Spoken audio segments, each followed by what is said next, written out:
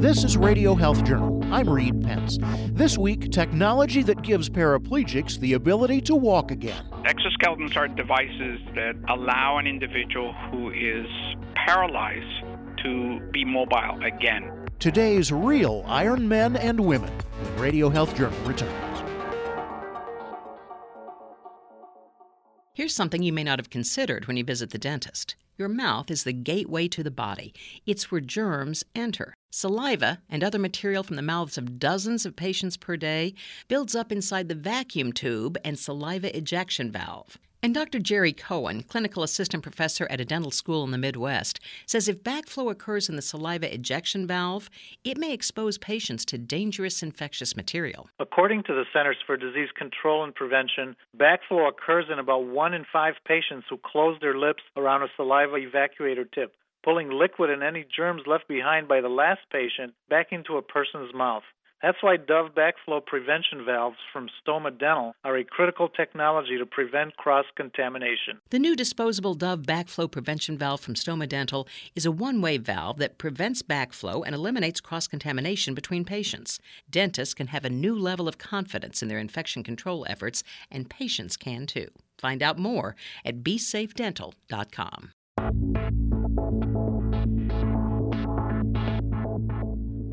The concept of the bionic human, the idea that technology can augment our bodies, giving us superhuman strength and abilities, has fascinated us for a long time.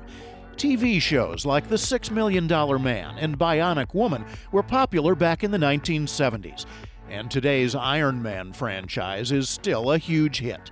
Obviously, we haven't reached those levels of advanced technology, but there are men and women today using bionic technology to make them stronger and more mobile with a device called an exoskeleton. It's actually a pretty amazing sensation. You are wearing this.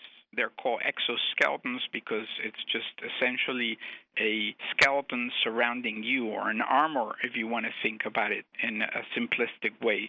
But it is motorized, and so you can control when to go from sit to stand, when to go from stand to walk, when to go from walking to stopping, and then when to sit down again. That's Dr. Alberto Esquenazi, Chief Medical Officer at Moss Rehab in Philadelphia. He uses exoskeletons at his center, but not to fight the bad guys. Exoskeletons are devices that allow an individual who is paralyzed to be mobile again. So these devices are characterized by having motors, and so there is a power generation in the device, and then there are batteries. And usually they'll be controlled by a computer. At this point, they're intended for people that have their own legs, and you're supplementing their weak or paralyzed limbs.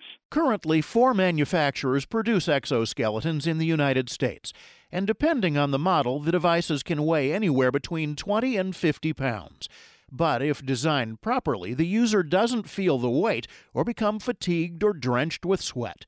Rather, the exoskeleton walks the person who may not have walked in years. These individuals' speeds of walking that approach normal walking speeds, but we're not there yet. That's Dr. Peter Gorman, Chief of the Division of Rehabilitation Medicine at the University of Maryland Rehabilitation and Orthopedic Institute and attending physician at the Baltimore VA Medical Center. We estimate that it takes about a speed of 0.4 meters per second, 1.5 feet per second, to get across the street safely.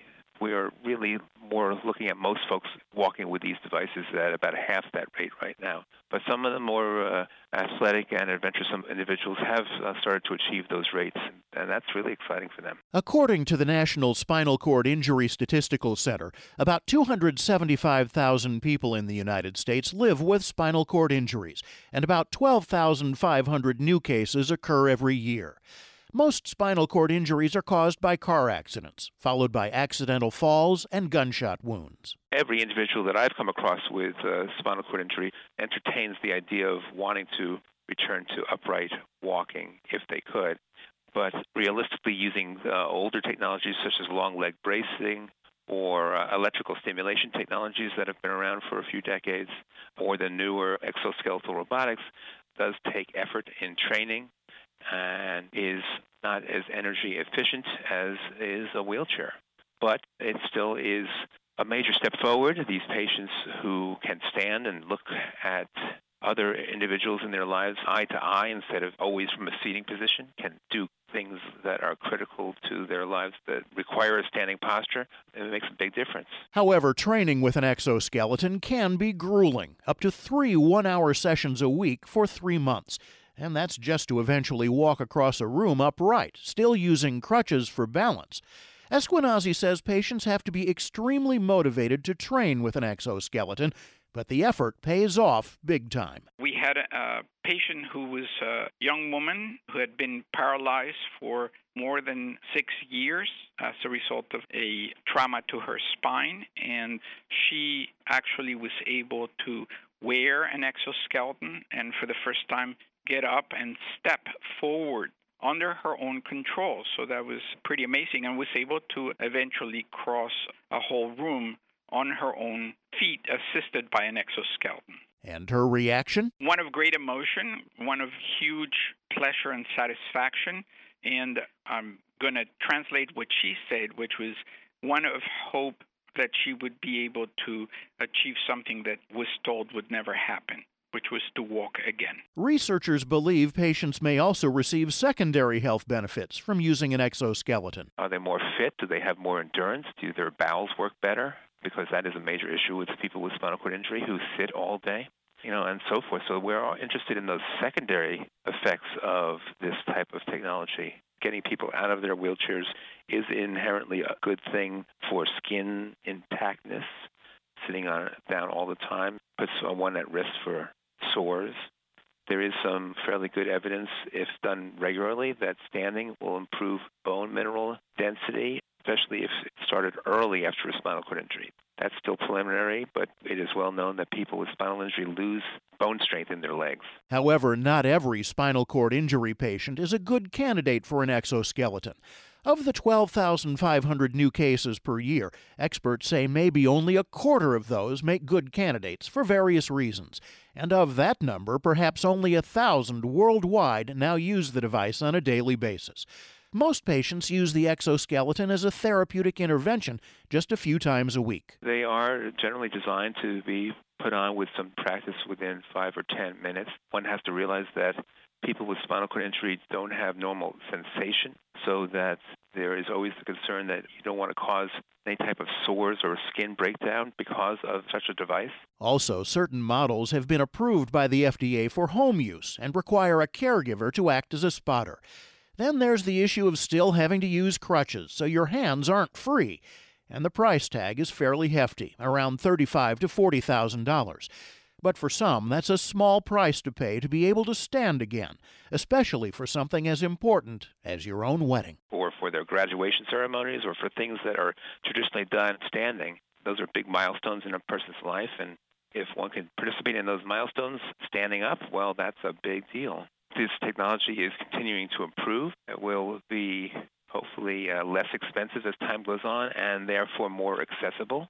I see that through research and refinement, they are becoming safer, and we are learning a lot about how to train folks with these devices.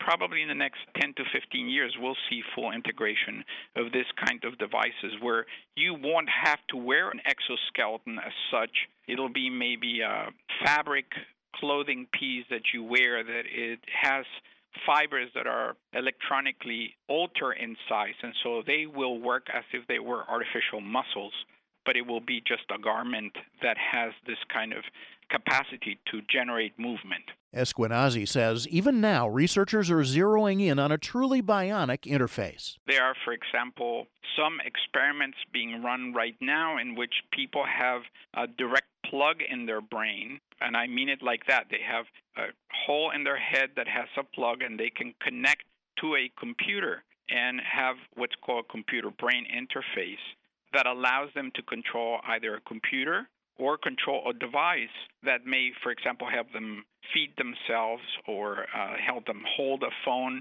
so they can have a conversation or do other activities that are otherwise impossible for them to do because they have paralyzed arms.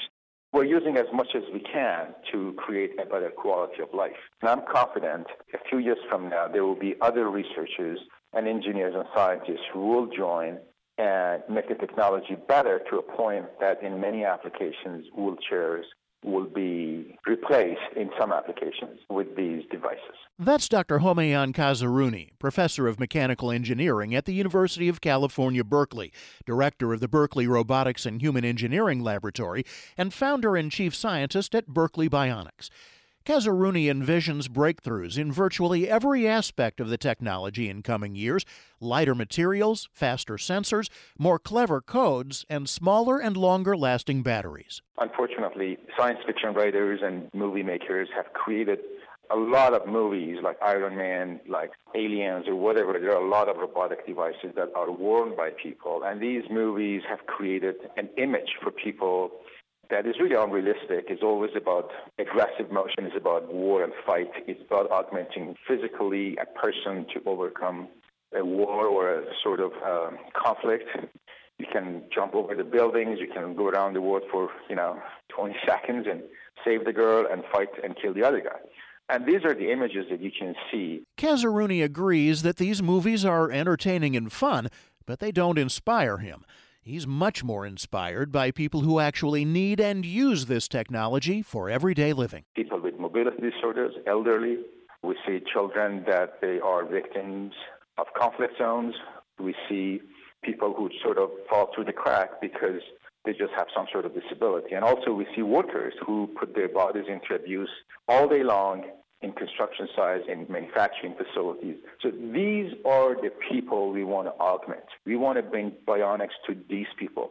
Bionics is not about Superman. Bionics is not about Iron Man. Bionics is not about getting stronger and fight and open the door. Bionics is about creating better quality of life through engineering, through science. One of my dreams is, for example, to see a person with a spinal cord injury can get up on a plane and walk on the aisle of the plane and go to the bathroom easily and come back and see. That is what I'm looking at. That would be my Iron Man. That would be my superhero. You can learn more about all of our guests and about bionic technology by visiting our website at radiohealthjournal.net. Our writer-producer this week is Polly Hansen. I'm Reed Pence.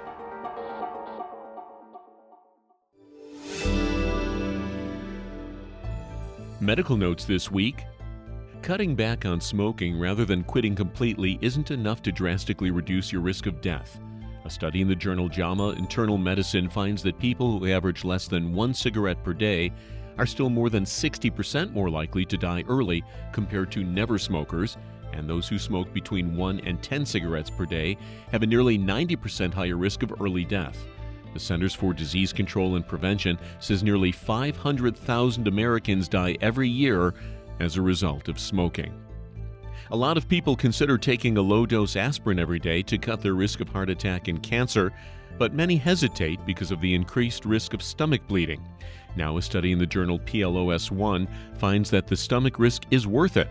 Researchers find that a low dose of aspirin every day cuts both cancer and heart attack risk by 20 to 30%. And while stomach bleeds are increased by about half, there's no evidence at all that any of them are fatal. And finally, men who want to protect themselves from dementia may want to jump in the sauna.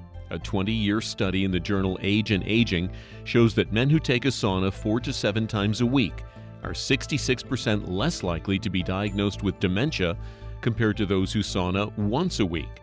Researchers say they're not sure why it occurs, though cardiovascular health is also better in people who take more saunas. And that's Medical Notes this week. More in a moment. Thank you for listening to Radio Health Journal, a production of MediaTrax Communications. If you enjoyed this week's show, please leave a review on iTunes or share it with a friend. You can find more Radio Health Journal stories about health, science, and technology on iTunes, Stitcher, and at radiohealthjournal.net.